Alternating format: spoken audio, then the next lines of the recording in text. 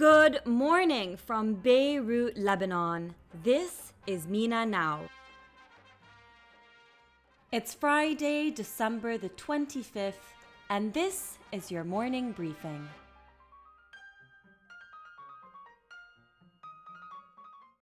Kicking off today's episode with the main news in Lebanon. First, with coronavirus cases on the rise during the holidays, the health ministry has launched a PCR campaign in various areas during the holiday season and reiterated the importance of abiding by prevention measures in anticipation of an increase in the dangerous number of daily cases. Now, this comes as Lebanon registered 20 new coronavirus-related deaths and 2,708 cases on Thursday, as the health ministry renewed calls to abide by prevention measures on Christmas Eve. And while the rise in coronavirus cases is indeed worrying, people in Lebanon had even more to be frightened of last night as the sounds of Israeli jets headed towards Syria terrorized the Lebanese nation on Christmas Eve. Minutes after the sounds were heard, Syria's official news agency reported explosions in the central Syrian town of Masyaf. Other Syrian media said that Syrian air defenses responded to an Israeli attack near the town in the Hama province. Now, the Syrian Ministry of Defense issued a statement saying that Israel had, quote, launched an aggression by directing a barrage of rockets from the north of the Lebanese city of Tripoli towards the Masyaf area.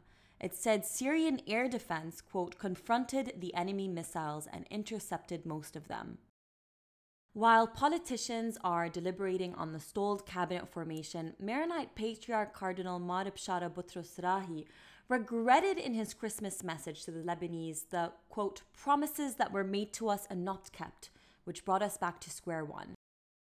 Addressing the politicians, Rahi said, quote, lift off the government blockade exacerbated by external conflicts.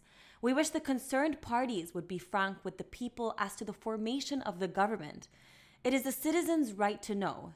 He added, as most other politicians have, that, quote, we want a specialized government immune to politicization, one that will return Lebanon to the nation's system, not a government which some control the joints of the state.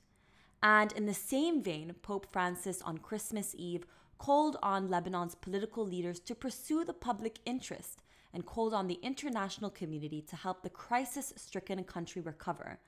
The Pope, in his Christmas message, called on Lebanese leaders to put the public interest at the forefront in their capacity as officials and representatives of the people, stressing that their time in their posts was not for personal interests. He also announced that he intended on visiting Lebanon at the earliest opportunity and appealed to the international community to, quote, help Lebanon recover and get out of its acute crisis.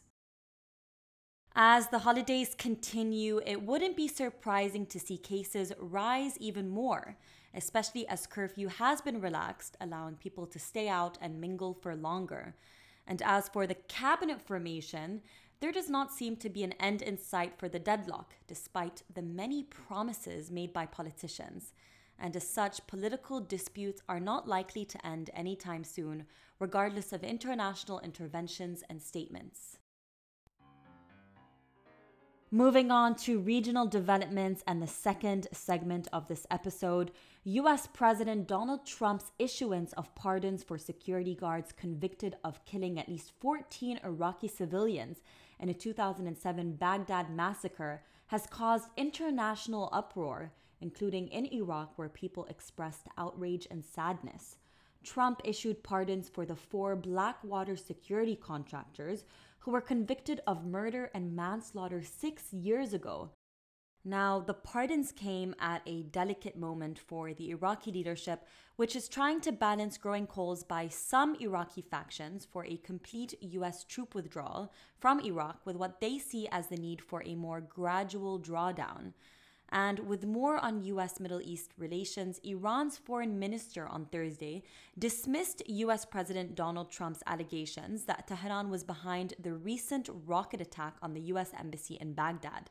Trump said on Wednesday the rockets that landed in Baghdad's heavily fortified Green Zone on Sunday were targeting the U.S. embassy and were from Iran.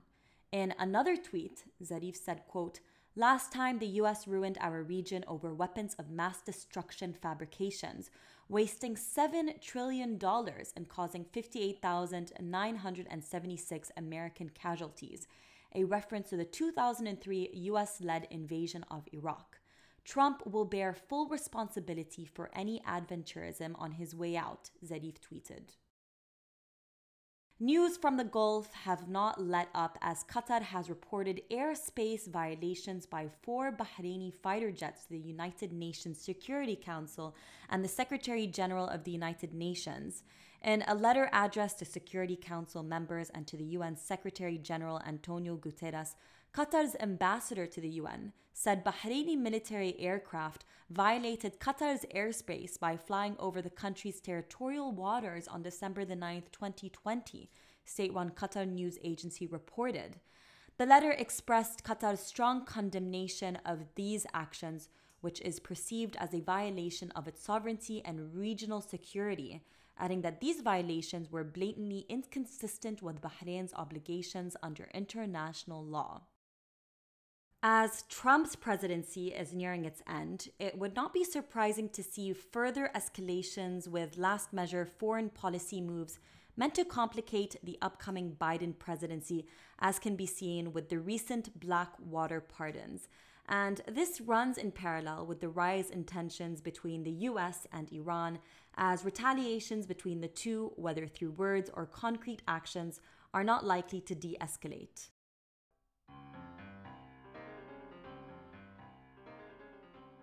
Having said this, we have now reached the end of Mina Now's podcast episode. As always, thank you so much for your time, and don't forget to subscribe. I'll be here every morning. This is Mina Now.